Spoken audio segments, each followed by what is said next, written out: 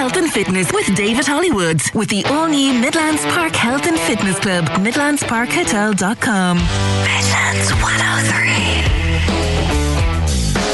Hello, welcome to this week's Health and Fitness. On the first show of February, you'll meet the man behind one of the fastest men in the world. Alex Albon competes against the best drivers in the world in the fastest cars on the planet.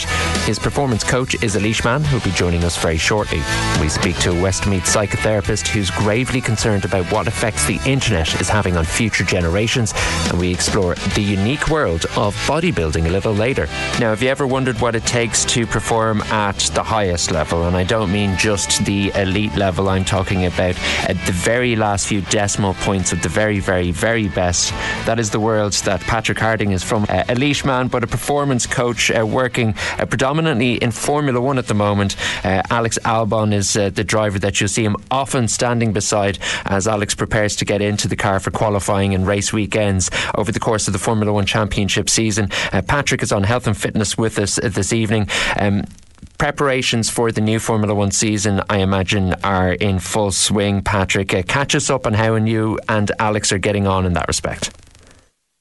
Hey David, thanks for having me on. Yeah, so we finished the season last week in November, first weekend in December, and we take about 3.5 weeks where Alex can kind of go and enjoy himself and I can catch up on myself. But 1st of January, we start back with our pre-season and traditionally what we've done over the last few years is we go away for a couple of weeks just to have some dedicated time to training that is kind of away from all the distractions that home life can bring. And certainly for Alex, when he's in Europe, there's a lot more in terms of commitments with the factory and with media and partnerships. So we disappear off to LA for 2 weeks each January. And it might sound glamorous, but actually it's the really tough 2 weeks of lots of training, lots of accumulation of volume. It's, we probably get 2 or 3 weeks a year, maybe 4, where we can truly dedicate ourselves to physical preparation. Everything else we compromise with all of the commitments that he's got. So for us, it's a really key part of our physical preparation to have those 2 weeks in LA or somewhere where we know we're a little bit isolated from the world. So yeah, we've got 2 really solid weeks done in LA. He did 1 extra week himself. And then he's back in the UK and Europe right now doing a lot of factory work, a lot of partnership work, a lot of media work. I've just done a session with him there this morning. So now it's just topping his fitness up a little bit in between those gaps of all those commitments that we just mentioned. And we've got another mini training camp in Monaco in 2 weeks' time, and that'll top him up ready for Bahrain in 4 weeks' time. How frequent, it just occurs to me as you say it there, how often do you guys deal remotely? Because he has so many obligations and the nature of the sport is so global that, you're not always together. And outside of these camps and race weekends, there must be a bit of remote programming and coaching that goes on. Absolutely. So obviously the more his profile grows and, the more he's viewed within that world, the less time we kind of have face to face. And that's why I said kind of those 2 weeks in January are gold dust to us, really. And then it just really depends on schedule. So like I said, he's had 2 marketing days, Monday and Tuesday this week. He's got marketing this afternoon. So I'll pop into London and see him. He'll go back to Monaco for a few days. He's doing a little bit of karting just to top up some of his driving. He'll do that himself. And then next week we'll do a couple of sessions here and there when he's in the UK. But honestly, it can be at an hour's notice if he's in London and he's got some time and energy. Outside of that, obviously, we have a really well-structured training program online that he follows and he reports into me on. And I have visuals over everything that he does in terms of what he's doing, how his body responds, his general wellness and well-being, his sleep and recovery. So, the technology that we've got now, even though we're not face to face, I can keep a really good eye on everything that he's doing and track all his movements and track all his training responses and how his general physiology is.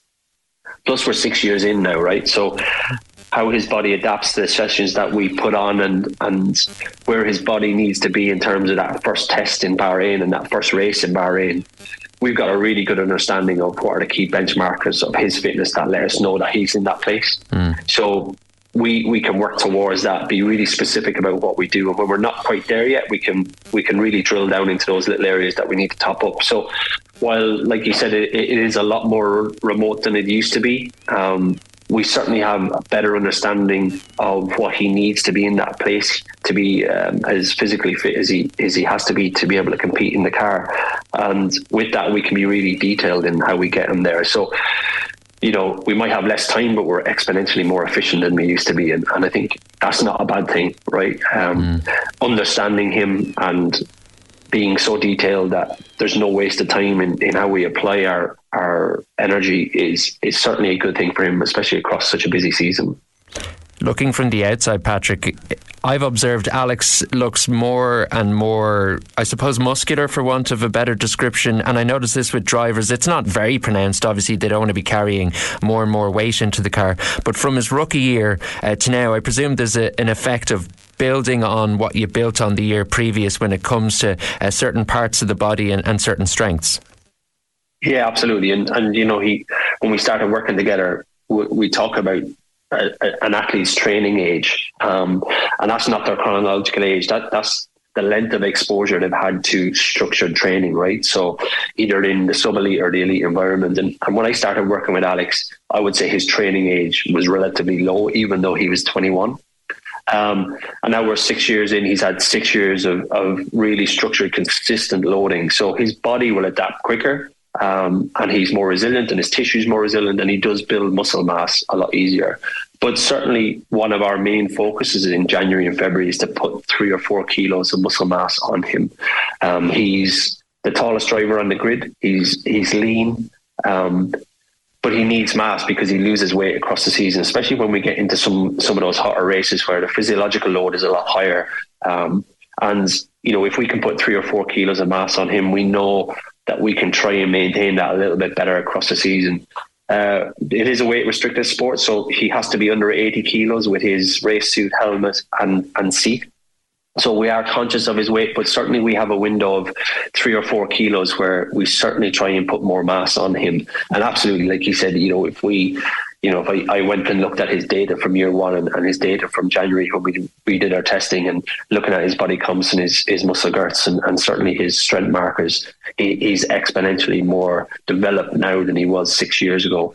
And like I said, that's partly due to his physiological adaptation, and then partly due to the consistency of training, and you know, also down to now his professional behaviours. And I think what you see with a lot of these younger drivers now, and certainly when you look at lower categories, they view themselves as athletes, and with that, their physical preparation becomes a key component of that. And I think he generally, with that, see a change in the physique of these drivers with respect to the level of training input that they take on board these days. When we return to our conversation with Patrick, you'll hear about a race that was so difficult the majority of the grid were violently ill while driving at 200 miles per hour. Health and fitness with the all-new Midlands Park Health and Fitness Club, with fitness classes to suit everyone. Experience the warmth at 30 degrees in our dedicated spin studio. Discover all this and more on midlandsparkhotel.com. Midlands 103. Williams F1 performance coach Laois' Patrick Harding is on health and fitness. He helps prepare the best athletes in the world for the most difficult tests in sport. One such test was the Qatar Grand Prix last year. The F1 grid was hit with widespread heat stroke in the midst of the Grand Prix. Patrick's work is all about preparing Alex Albon for these conditions. You know, reflecting on Qatar, you know, it was the perfect storm. And even across that race weekend, I think if you spoke to any of the coaches across the grid, there was growing concern about how physical the race was going to be. And, you know, it was humid, it was hot. You know, those first couple of days there, you know, it definitely took us some time to acclimatise. We went and we ran the track as part of that acclimatisation, and we do heat chamber work before we get to races like that to try and accommodate his body a little bit to the heat and the humidity. And generally, he's really good in heat and humidity. We never worry. You know, Singapore, we did that a couple of weeks before that, and absolutely fine. And that's a really good benchmarker for us. But Sunday just was incredibly hot. It had jumped temperature-wise to a point that we weren't expecting. Humidity was really high. Again, we weren't expecting. And then we had the issue across the weekend with the Pirelli tyres, and the FIA being concerned about the integrity of the tyres and then deciding that it was a mandatory tree stop. Now, the issue with that is none of the drivers need to worry about tyre management. So when you're in a race and you don't have to worry about tyre management, pretty much every lap is like a quali lap. It's all out physically, all out speed. And what you get with that is obviously massively increased G-forces on the body, and obviously with that bigger physical load. So you have the combination of the tyre strategy being a mandatory tree stop, the jump in temp, the jump in humidity, and then the increased physical load. And, we're talking about, we went into that race with, 800 mils of fluid on board in terms of what Alex could drink through that period. We as coaches go down to the FIA garage, drivers get officially weighed after each race and you meet them in the garage. And I've never seen an FIA garage like that in terms of how each of those drivers had responded to that race. And for sure, I would wholly expect that the FIA and F1 are looking at that race in terms of that level of exposure on these guys and the safety of that. And that has to be a real consideration. I would have no fears of Alex in any conditions, in any car generally. And that's the worst I've ever seen him in terms of his physical response to a race. And when he gets to that level, then I know for sure the environment is unusual. So yeah, certainly it was, like I said, a perfect storm and not one that I would want to repeat in a hurry. No, it was a bit disconcerting, and even Alex's teammate Logan Sargent was a DNF as a consequence of the conditions. Plenty of the drivers getting sick inside their helmets. It sounded horrendous, to be fair. Let's move things slightly back to yourself, Patrick, before we finish up this evening, and that's talking about what you got up to in the off-season. I know the off-season in Formula 1 is basically the opposite. Like, you guys get busier as soon as the racing stops in preparation for the next year, but you've also been hitting the books as well. Yeah. I'm a glutton for punishment.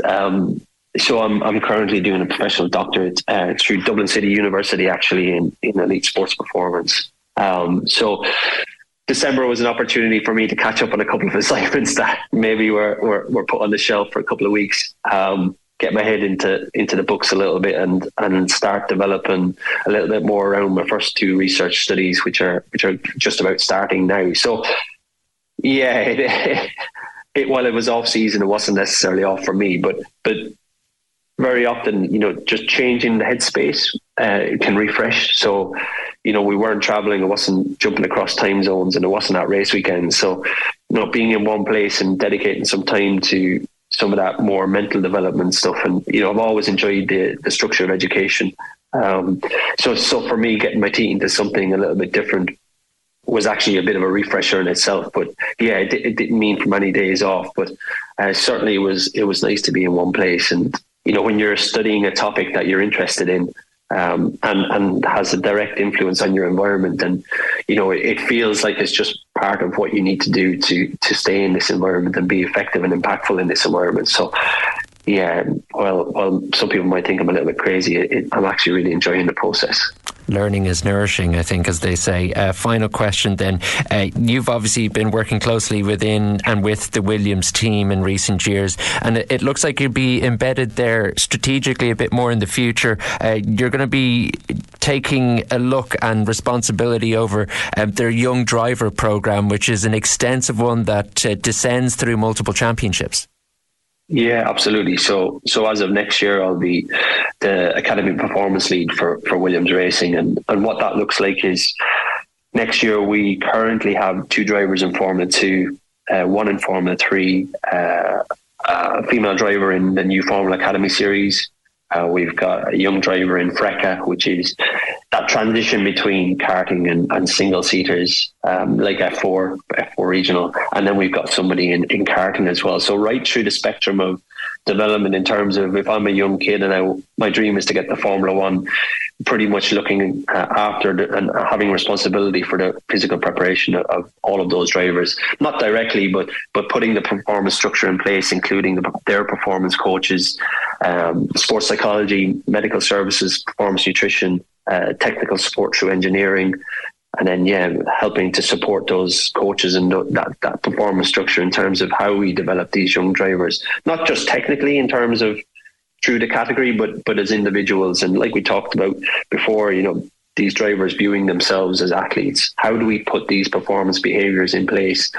The younger we get them, hopefully the more established those behaviours become, so that when they do get that little bit closer to the big time, that as many of those behaviours are already in place, and they have much more time and energy to focus on the technical development and understanding the environment, as opposed to upskilling on the physical or the preparation or the recovery or the importance of travelling well, etc. So, yeah, really exciting project, and ties in nicely with my doctorate in terms of what I'm looking at, which is long-term talent development and talent identification and career trajectory, and looking at the environments that we put these young athletes in and how that informs their development, but also how that influences whether they're successful or not in those environments, and what success really looks like, right? So, so it seemed like a really nice fit with the doctorate. I'm not quite sure how many hours there are in a week, but certainly I'm going to be spinning a few plates next year. But these are all decisions that I've made and I've stepped into with my eyes open. And it's when you're passionate about what you do, it's hard to say no to opportunities like that when they come along. Yeah, it sounds like a fantastic project to be involved in that specific thing, and obviously we'll be watching with a keen eye how yourself and Alex get on through the season. A big season probably for Alex in terms of the future, and a big season for Williams as well. So the best of luck with all of that, Patrick. Thanks for taking the time to talk to us on Health and Fitness. Thanks, David. Thanks for having me on. Next on Health and Fitness, does the globalised and online world pose an existential threat to future generations?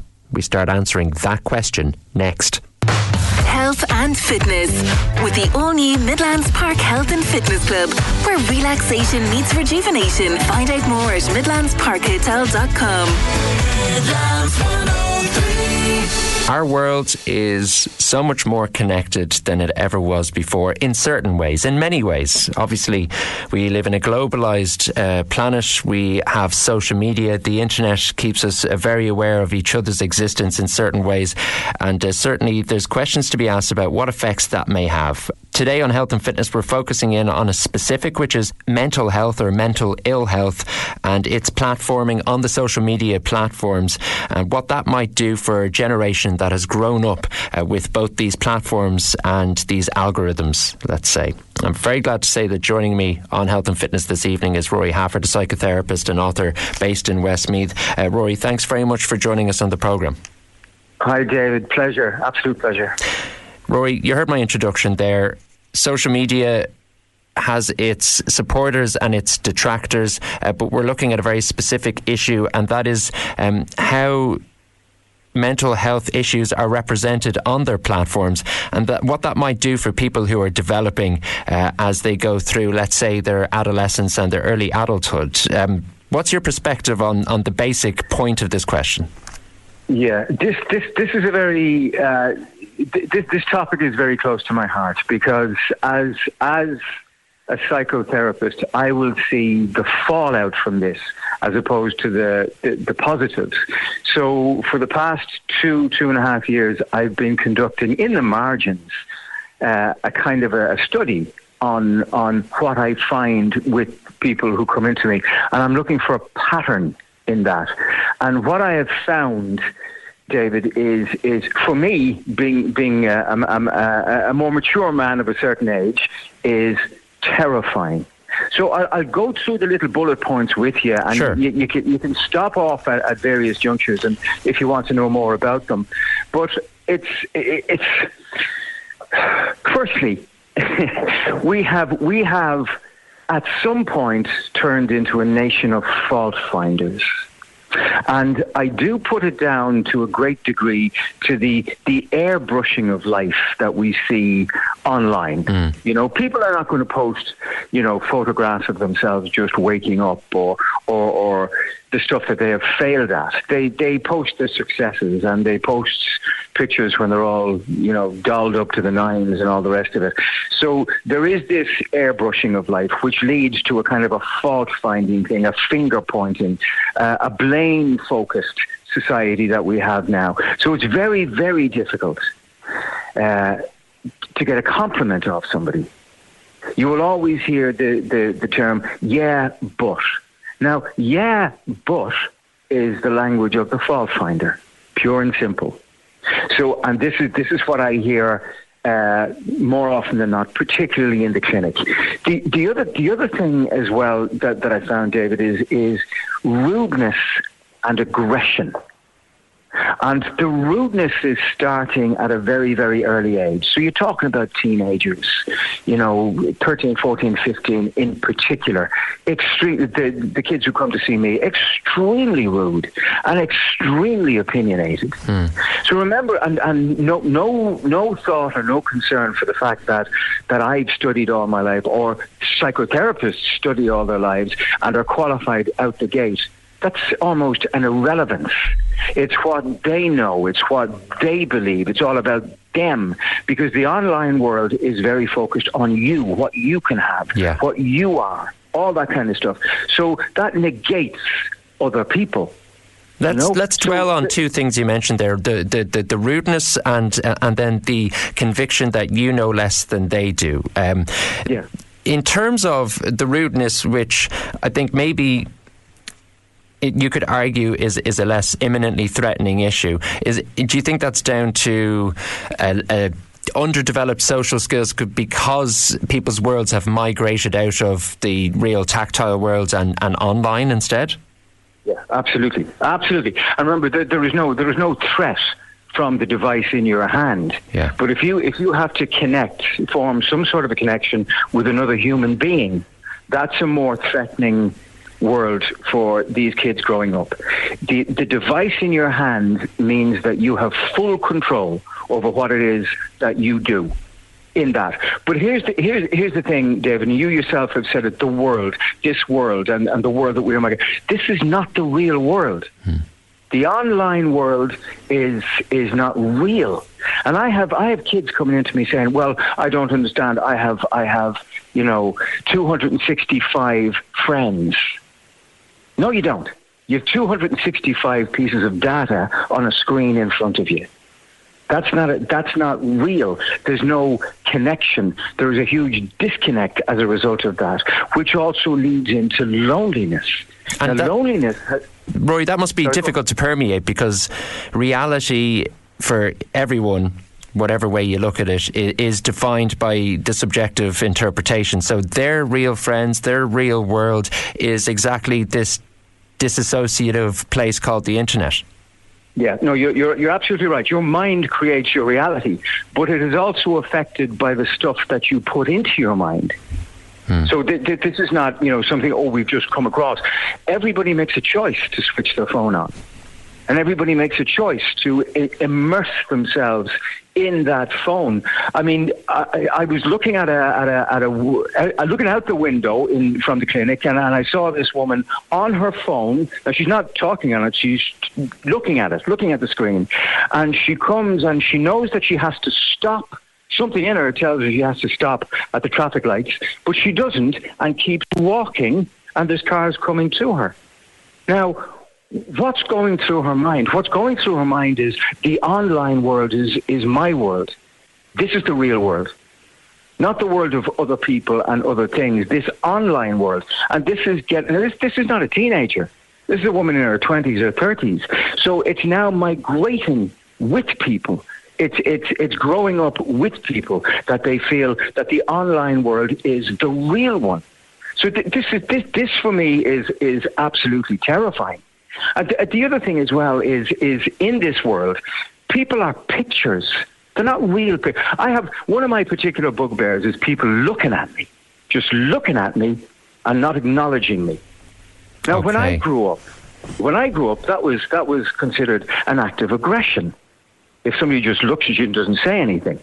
Now, on reflection, what the kids are doing, and the older teens and the 20-somethings they're looking at you, but not as a person. They are looking at you as a picture, because that's what they do all day from the moment they open their eyes. They look at their screen. It's a two-dimensional reality, them and their screen. Yeah. But the real world is three-dimensional. There's pictures, there's people in there as well. You are aware that there are other people in the world, right? And most of these kids, they're aware of it, but they attach little importance to it. The other thing as well, David, with this is I was driving literally from the village of Four into Oldcastle one morning, and there's little connections of school kids waiting for the bus to come at various points along the route. Now, they are all on their phones, all of them. Even though they are in knots of themselves, they are all on their phones. So there is a disconnect straight away there. But the thing that struck me is that there wasn't one happy expression. And this is what I also find with people on their phones. They rarely look happy. Now that's telling. Yeah. Whereas if you're walking down the street with a group of your friends and you're talking and you're joking and you're laughing, you are, by association, happy. So happiness is the other thing that has been a casualty. Have you seen that presenting more often in your line of work than in young people, that you see that there's, in your professional experience, a tangible decline in happiness? 100%. 100%. And by every definition of measuring that, I have found 100%. I'll give you the small antidote to that, David, and it fed into my studies certainly. So I live in an isolated area. So there's a lot of fields, there's a lot of forests, there's a lot of green, there's a lot of animals. We are festooned in badgers and foxes and cats, and so there's a lot of movement. There's a lot of tangible movement that you can actually connect to. So on occasion, maybe 3 or 4 times a year, I will bring a few people up to where my house is.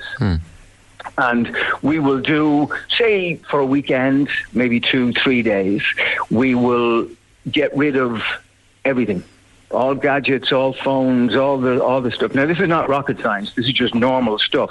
And what it is it's going back maybe 100 years. So we cook our own food.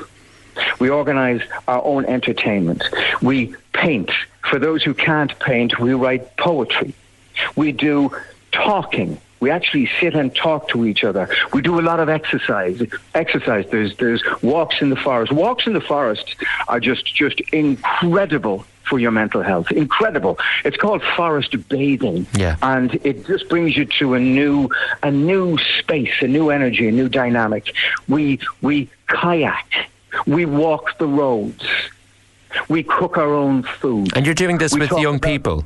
With people of varying ages. So, do you find there's a reticence initially, and then the benefits of the environment you're describing kick in over the course of hours and days? Yeah, and there is a hesitancy there, absolutely, because this is not the world that they are used to. This is not the world that their mind has created. This is somebody else's world. This is an old world.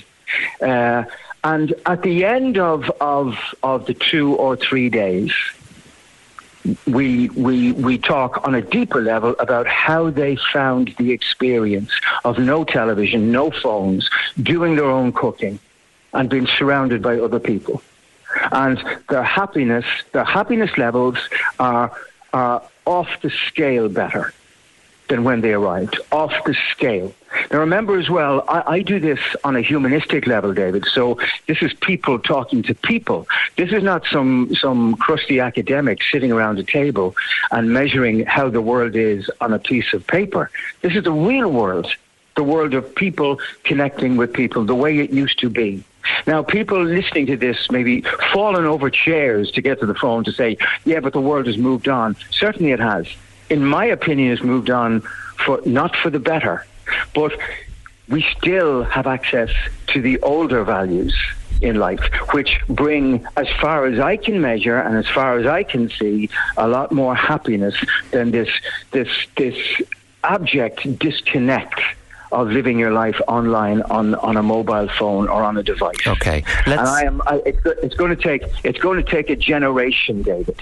It's going to take a generation before the full impact and the full fallout from this is evident. No, I can believe that. And based on what you're saying there, it leads me to a final question, Rory, and that is, from a health provision perspective, from a professional perspective, if we've identified a potential solution to the current ailment, which in this sense seems to be developing a way to disconnect from the internet, from the online world as opposed to the world we physically occupy, how do you think that could or should manifest in terms of policy? Oh, David, no, don't talk to me. Don't talk to me about policy, because now you're bringing me into the world of politics and politicians. I know, but this needs to come from the top down to genuinely be effective. Yeah, it actually does. Now I'm going to sound like a crusty alpha when I give you my version of the answer. Okay, for the longest time, for the past 30, 40 years, I have been listening to politicians, largely the same ones, and largely saying the same things. Okay, we're going to do this for you, we're going to do that, and everything has gotten worse. Everything's worse listening to them. Every single aspect: housing, health, banks, legal profession, they're all they lie in ribbons. But here's the thing with this: if you're looking for somebody to make a policy decision, it will be made. This is what I've learned over the years. It will be made guided by one thing. One thing. You ready for this? Money. If you are confused as to the direction that stuff is taking, and it doesn't make sense to you, and in this case, this online world, this doesn't make sense to me, follow the money. Get their money. That's government policy, as far as I have observed over the last 40, 50 years. Get their money. Follow the money. Now, David, you don't need me to tell you the vast amounts of cash that are taken in through the online world, through devices, through contracts, through signing up for companies, through taxes. It is a huge money raking exercise for government. So what you really should have said to me is, when we get people in government, politicians who look to do what it is in theory they're elected for, to look after the people, maybe then we have a group of people who will sit down and make the right decisions for the right reasons. But I can see, as far as I can see, Ireland is powered by greed, powered by it. So this is always going to be at the top of the agenda. How can we get the money? And once we have that, nothing will change. We are social animals by nature, David. We are born to be together. It pulses through us. And this modern day online addiction is pulling us the other way, pulling us to bits and pieces. Okay, so maybe the solution to the ailment is to attack the concept of greed in this country. That's a whole other interview, I think, Rory. But that's I think the solution to this is for people to see that they are in the grip of something that has control over them. It is like any other addiction, and then to make a choice, because everything can be taken from us except our ability to choose. So we have to make a choice. We can't wait for, Leo and the boys to sit there and tell us, how we should live our lives. We have to make you get one life. You get one spin around the scorching sun, and you have to choose what you're going to do with that journey. Yeah. And being addicted to an online device where everybody else in the world except yourself tells you how to live is not good, in my opinion. Rory, it's been a pleasure having you on Health and Fitness this evening. Thanks for taking the time, and we look forward to catching up with you again. Thanks, David. Have you ever looked at the bodybuilder world with amazement and confusion? I certainly have. A man from Rochford Bridge is about to demystify a world of pectoral definition and nutritional obsession. Health and Fitness with the newly refurbished Midlands Park Health and Fitness Club. Refresh your fitness journey with dedicated personal trainers on hand to help you achieve your goals. Find out more at midlandsparkhotel.com. Midlands 103. Here on Health and Fitness, we're moving on to a sport and a competition that I think many of us will recognise, but few of us will understand the physical, emotional, psychological mechanics of it, and that is the world of bodybuilding. I'm very glad to say that a Midlands man from Rochford Bridge is about to join us on the programme, who's competed at national level in bodybuilding. Kyle DeCours, you're very welcome to Health and Fitness this evening. Well, David, how's it going? Thanks for having me. Not at all. Delighted to have you on the programme. Talk us through your experience in the bodybuilding world at the moment in the last number of years. So essentially what got me into bodybuilding at the start was kind of just like a desire for competition. Like the sport in itself at times can kind of be isolated. Obviously it doesn't have that same level of sociability that other sports like obviously GAA or football would have. So essentially what got me into bodybuilding at the start would have been like that social aspect of competing on stage. But essentially what bodybuilding is obviously taking the performance in the gym, taking the ability you're able to build yourself up into the gym in terms of your physique and basically presenting it on stage against other competitors who have obviously the similar mindset and obviously have similar physiques to bring to the stage. But basically what it is building the best version of yourself possible, dieting down to minimum level of body fat to basically present that best physique on stage that you possibly can. Okay, and in terms of your personal experience then, you've competed at national level and did relatively well as well. So I would have took second place running up in 2018. 2019 competed at the men's physique, which would have been different from the bodybuilding criteria or the bodybuilding judging criteria, which I can touch on later. But then obviously COVID hit. I'll be looking to get back into the bodybuilding competing this year without a doubt. Okay, you've touched on a couple of interesting things already. So one of the things I wanted to ask you is, when you were kind of going through adolescence and that type of thing, was the gym somewhere that you were going regularly? Were you enjoying that aspect of like physical exercise? So what got me into the gym, I've been basically in the gym, well, I'd say I'm in the gym since about 14 or 15. So okay. I would have started the physical exercise aspect of it from, I'd say about 12 or 13. I would have started off simple, literally. When I started off, it was like bare bones, bare basic, just simple ab exercises and runs throughout the week. And then kind of slowly built from there. I think the first bit of equipment I bought was like a curl bar from Argus I think it was like a 20 kilogram curl bar from Argus. And I do like these little workouts I devised myself, sometimes out in my back garden in my room from 13. And then I would have been introduced to the gym. My mother had this cousin. He was a rugby coach. So the first time I was in the gym, he would have brought me, kind of ran me through this kind of like a rugby focused strength and conditioning kind of focused routine. Yeah. And then after that, I kind of just picked apart different things he showed me and then built from there. So I would have started going to the gym probably around 14 or 15. So from that point onwards, you were getting more and more into this world, but to go all the way back to you showing the first interest in bodybuilding or in that like maybe the repetitive element of lifting or whatever it was, what do you think it was that appealed to you personally about that form of exercise? I think it's just like for the gym, I know myself, definitely the mental health aspect is one big thing that I think is worth touching on. Like definitely the feeling you get when you're in the gym, the feeling you get when out, and then obviously the knock-on effects that getting an overall sense of increases in fitness and general mental well-being. Okay. But for me personally, like from the gym at 15, it can be repetitive in nature. But then again, if you have that end goal of either like, which is why I got into bodybuilding in the first place, of having that end goal to actually step on stage. Because at the start when you get in, obviously you'll have your end goals of either trying to lose weight, trying to improve your physical appearance, or whatever other reason you're getting into for a start. But after working out for a year or 2 years and you finally hit these goals, it's kind of looking at it outside of that and seeing what else I can bring myself to or what else I can push myself for.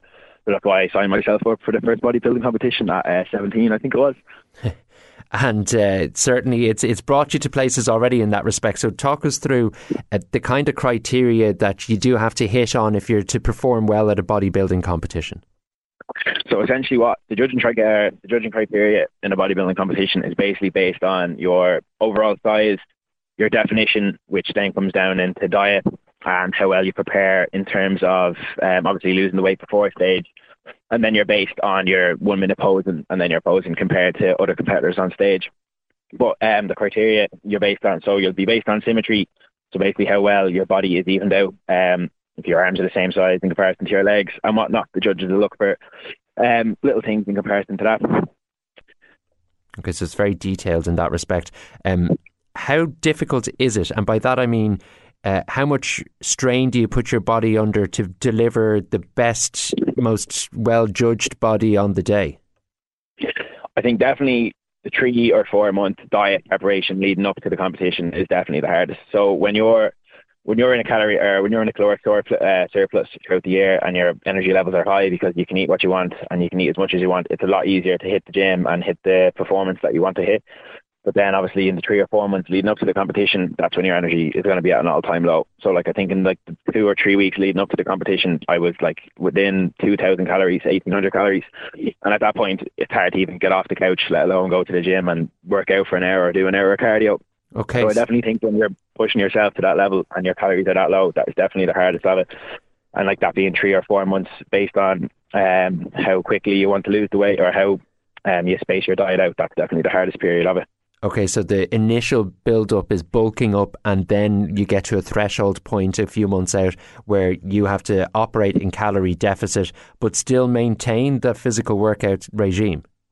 Yeah, so that's, if anything, when you're leading up to a show, your cardio is going to increase as your calories decrease, which is definitely the hardest part. I think definitely when it comes to diet though, I think this is what I realised the first time I competed. I didn't realise how much of a mental aspect it actually take a toll on. So like obviously when your energy levels are that low, like it really seriously affects your mood, which is one thing I wasn't expecting the first year going into it. I don't know if you've ever seen that documentary, Super Size Me, and your man basically eats something by McDonald's for 30 days and then shows him in like the aftermath of switching from a diet that you can have full control over, eat whatever you want. Like it touches on like that mental aspect of it. Once you're no longer able to eat what you wanted to eat and then trying to cut off that weight at the very end, it's very, very, very difficult. But then just sticking, like having the willpower to stick to it and the mental strain it takes on, that would probably be the hardest part of it, I'd say.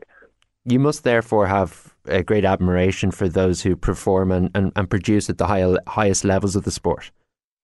Without a doubt, yeah. After experiencing it myself and seeing how hard it is, especially in the prep week leading up to it, that's definitely the hardest part. So I definitely have respect for, like, especially at the higher level when you see pro athletes and basically the level they're able to push their own physiques to. It is quite amazing, to be fair. Anybody who's listening who finds what we're talking about appealing, then how would you recommend that they go about learning more about this sport? So one of the biggest things for me, I definitely think in the last 4 or 5 years, I think like the stigma and misconceptions around what working out entails, and like I think like in the past people kind of looked at the gym as like a scary place full of big muscle heads that kind of intimidating. I think definitely in the last few years I've definitely seen a shift away from that, especially with there's such a wide access to information now with Google, YouTube and other sources of information, where a simple Google search on literally as simple as week workout, diet to follow will give you pages and pages of information. So for anyone looking to get into the gym starting off, I can see how personal trainers can be definitely as an assist if people have like the motivation aspect of it that they're struggling to stick to. But I think after an hour on Google, you could get a fully customized, tailored workout plan for free just from going through YouTube tutorials on how to work out, what different machines in the gym do. And I think once you go into the gym with that little bit of information, the gym becomes less intimidating once you kind of know what to do when you're in there. But definitely like looking on Google or YouTube for information before working out, or just even finding a structured workout program to start off with from anywhere from the beginner to intermediate level. The information is out there and it's out there for free, and there is a lot of it. Yeah, there certainly is. As you were saying earlier in our conversation, your relationship with the gym started a long time ago, and you touched on the fact that some people will have reservations about going, I suppose. But once you do get bedded into a gym and you're a member for a period of time, there must be a degree of camaraderie that gets struck up with regular members and a kind of a common support network.